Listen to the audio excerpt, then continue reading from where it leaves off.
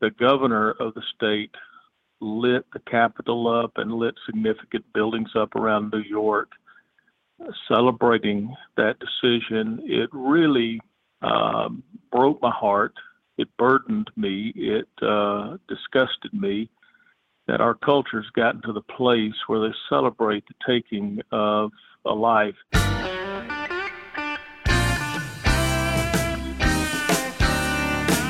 Hello and welcome into this edition of Radio BNR. I'm your host, Chris Turner, and today we're talking with our Executive Director here at the Tennessee Baptist Mission Board, Randy Davis. Randy, welcome.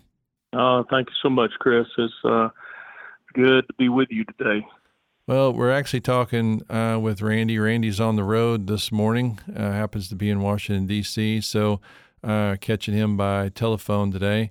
But it has been a busy month for July. Sometimes we think that summer months kind of lag, but this has been a very busy July with what's been going on just across Tennessee and Tennessee Baptist Convention. Randy, probably the most important thing that's really happening in July is the launching of the I Stand for Life initiative that the Tennessee Baptist Mission Board has launched on behalf of Tennessee Baptists. Just talk a little bit about the I Stand for Life and why we've done that. Well, Chris, honestly, it was when we watched the New York state legislature pass the law allowing abortion up to the time of birth, at birth, and then how the lawmakers in New York celebrated that. And the governor of the state lit the Capitol up and lit significant buildings up around New York, celebrating that decision. It really broke my heart. It burdened me. It disgusted me that our culture's gotten to the place where they celebrate the taking of a life. 50 years ago, the argument was it is not a life, it's just a clump of cells inside the womb. And now it's all about choice. And really, it is the choice to commit murder of a person that is still in the womb. Science over those 50 years has really lined up with the Bible in describing life beginning at the point of conception. In the womb, my mother conceived me, is the way the scripture puts it. And there have been some other states that have reacted to this whole abortion issue by passing laws that were extremely pro-life. Georgia and Alabama, particularly, passing some very strong laws about life that have been signed into law by these bills being signed into law by the governor. Tennessee has a very strong, what's commonly called a heartbeat bill. It's made it through the House of Representatives, and now it's in the Senate.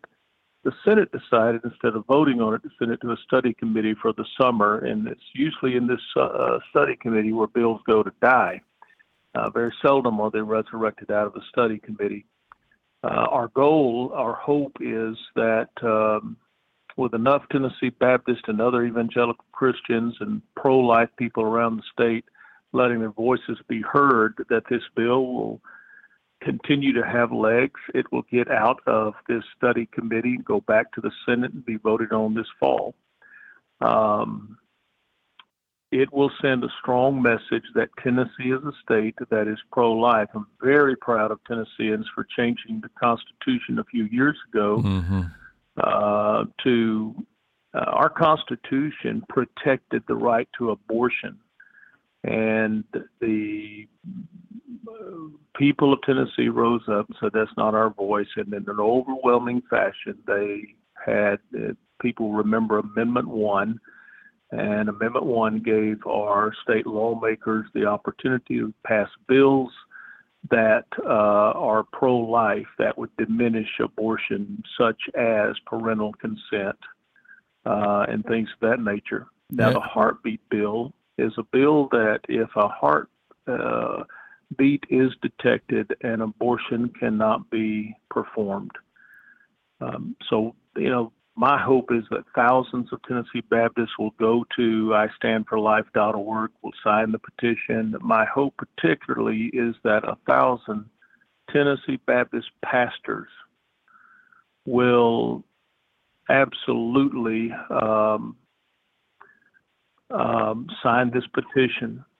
August 12th is when the Senate's having a hearing before the study committee, and we hope to be able to tell this Senate committee, look, here are 1,000 Tennessee pastors and thousands of Tennessee Baptists that are urging you to pass any law that will diminish or do away with abortion in the state of Tennessee.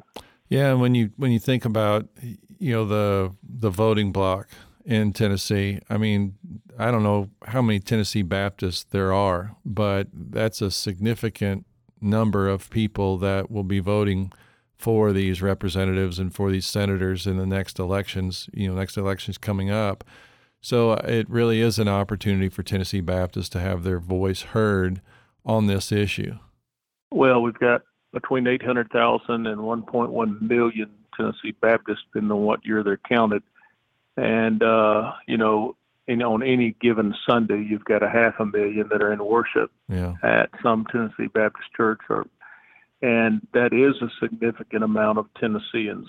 And I hope they'll let their voices be heard.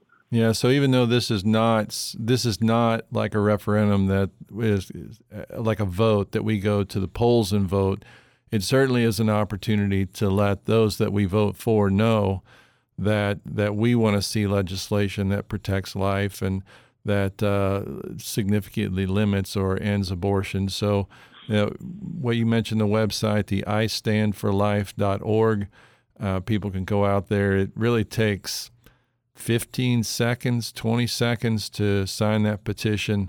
The name is all that is shown on that.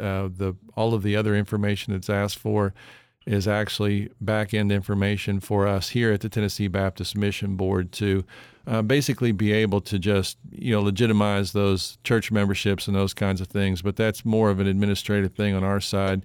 People's information will not be made public. So hopefully people will get out and get on our website and do that here next week and a half, really, because August 12th is coming up pretty quickly.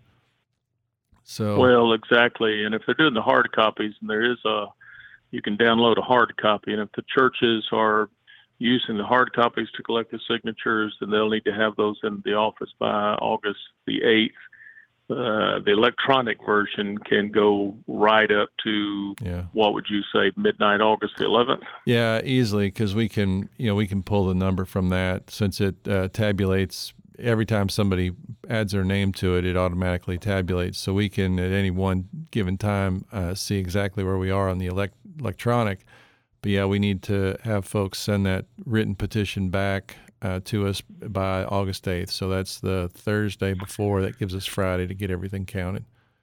So, well, I'm very thankful for the 3,000 plus that we've had sign it already. And I'm very thankful for the approximately 400 plus pastors that have signed it. But I'm like you. I wish people would take 15, 20 seconds to go online and get it signed. And I hope they'll sense the urgency and the personal nature of this and get this done. Well, one of the places that you really have been having the opportunity to promote this is in listening sessions across Tennessee. And this has just been a season that you've entered into where over the next couple of months, you're really trying to get to all corners of Tennessee and every place in between and listen to what our pastors and DOMs have got to say and others. I know you've done several of those already. What do you see coming out of those and what's your reaction so far to what you've been hearing? Yeah, we've got 22 of them across the state, all sectors of our great state. These 22 listening sessions, and we have done about 4 or 5 of them so far. And it doesn't matter if the attendance is 3 or 36. And we've had everything in between those. The point is that I have an opportunity to sit down and hear the hearts of Tennessee Baptists, like you said, pastors, DOMs, laymen, church planners and retired pastors and others. It's always very, very helpful for us to know how to serve churches. Now, a couple of things we've talked about is we've asked the question, what are the challenges that you're facing in your churches? And the responses we've got have been things like the level of commitment on the members. It's common knowledge that Lifeway and other researchers are saying that if a person attends church one time a month, they're considered a regular attender. And this is impacting Bible study groups. It's impacting leadership in churches because you have so many people that are checking out for 2-3 Sundays a month, and they're only in their place of worship once a month. And this is distressing and depressing and just does not represent what a fully devoted follower of Christ looks like. They don't forsake the assembling of themselves together. So pastors and other church leaders are really grappling with this. How do they address it? And it goes to a great need that they're wanting discipleship tools. What is a very formatted, step-by-step tool they can use in discipleship? What are the best practices in discipleship? Another thing we discuss is how can we best serve you as a mission board? We serve churches. That's what we do. And so we're asking the question, how can we best serve you? I think one of the ways we can serve churches is focusing on the health of the pastor. Now, certainly, I mean physical health, but I also mean emotional health. What can we do to keep that pastor the best he can be as he serves his people? What tools can we bring to him that will help him spiritually, emotionally, physically, mentally be sharp and healthy and whole and well? Most people don't understand the enormous weight of what it means to shepherd. If you're a good shepherd and a good pastor, you give yourself to your flock, and you're not on a clock, you're not a hireling. And most pastors do not know how to turn off that clock. They go 24/7 when the Bible formula is 24/6. Yeah. You got to have some downtime. You got to have your own Sabbath. And so we're really pitching a tent toward the health of the pastor and just being there to help him. That's one thing that you focused on over the past few months. Had a column probably near the end of last year about pastors and depression, and just your own experience and just the need to be able to emotionally and spiritually take some time and make sure that you're healthy in those two areas. And if I remember correctly, just you talking in that column about the need for the pastor, that if the pastor is not, spiritually, emotionally, physically healthy, then the ministry suffers, his family is in jeopardy, and it really opens him up to some areas that are, dangerous exposure for the enemy. So, it's encouraging to hear that that's one of the things that is a topic of conversation in these listening sessions. Well, I love being with Tennessee Baptist. I love being with our Tennessee Baptist pastors, and over the past, and Chris, I'm on the road about 50% of the time. Yeah. And all of that time is spent with our people. Over the past 3 Sundays, I have preached at places like First Baptist Jasper, and this past Sunday I was down at Stewart's Chapel Baptist, which is on the far central southern part of our state, just north of the Alabama line. Great church, way out in the country. And being with Tennessee Baptist gives me an opportunity to hear their hearts, and it helps us to sharpen how we serve our churches, knowing right where they are in their challenges and their needs and the vision that they have for their communities. And it energizes me. And so I'm looking forward to the rest of our sessions around the state. And I hope we'll have some folks that turn out because, like I said, I want to hear their hearts, whether it's whether 2 people show up or 62 people show up, it's always very, very helpful. Well, one of the things that you've been saying for the past couple of years as you've been out and then everything we've communicated is just helping people see and capture that vision that any way you slice it, Tennessee is a mission field. And certainly we have seen that in some great work that churches are doing across the state. But we're really seeing it collectively overall in their giving, recognizing that cooperative program giving and golden offering giving really are ways of supporting missions, not just through the Tennessee Baptist Mission Board, but that monies that come in for golden offering are then used back across the state in churches, helping with things like compassion ministry and literacy and church planting and some other things. So those gifts really are multiplied. And right now we seem to think that Tennessee Baptists have a real generous understanding of Tennessee as a mission field in giving. What are we looking like on cooperative program and golden offering giving this year? Well, cooperative program giving as of yesterday, we're slightly ahead of our giving from last year. So cooperative program giving, it's quite possible that we'll see growth in CP giving this year. And the golden offering for Tennessee missions will set a record this year. Wow. I really believe that we will come very close, if not exceed 1.9 million. We will not reach our goal of 2.1 million, but we will be at a figure that we've never been at before. Yeah. And I am so thankful for the generosity of Tennessee Baptist. Our fiscal year ends at the end of August. So we have got a little more than a month now. And I hope that Tennessee Baptist, if they haven't given yet, through Golden Offering for Tennessee Missions, they will. GOTM is to Tennessee Baptist what Lottie Moon giving is to Southern Baptist International Missions. Yeah. And so I trust that they will continue to push to the end in their giving and that we will indeed see a record this year for Golden Offering.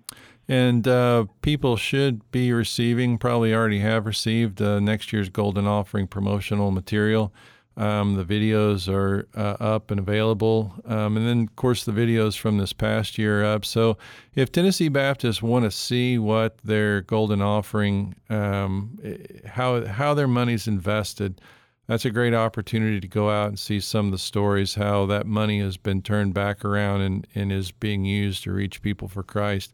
Golden offering is very much like cooperative program in that, you might not be able to do a whole lot as a smaller church, say, but when a whole bunch of people put it together, the Lord just multiplies that, and we just see that, in tangible ministry that's being done with people. So it's a great opportunity. There's so many great stories happening across Tennessee, and the Lord certainly is moving, and I know that you get a chance to see that, and certainly get to see that worked out in our churches. Just as you kind of see as we start to turn towards August, I know we've got the Senate committee coming up and on the heartbeat bill type stuff, and that's going to be important. But we're kind of starting to turn back into that fall time and push towards the summit. Any word about that, or is Tennessee Baptist kind of start to look towards a very busy fall?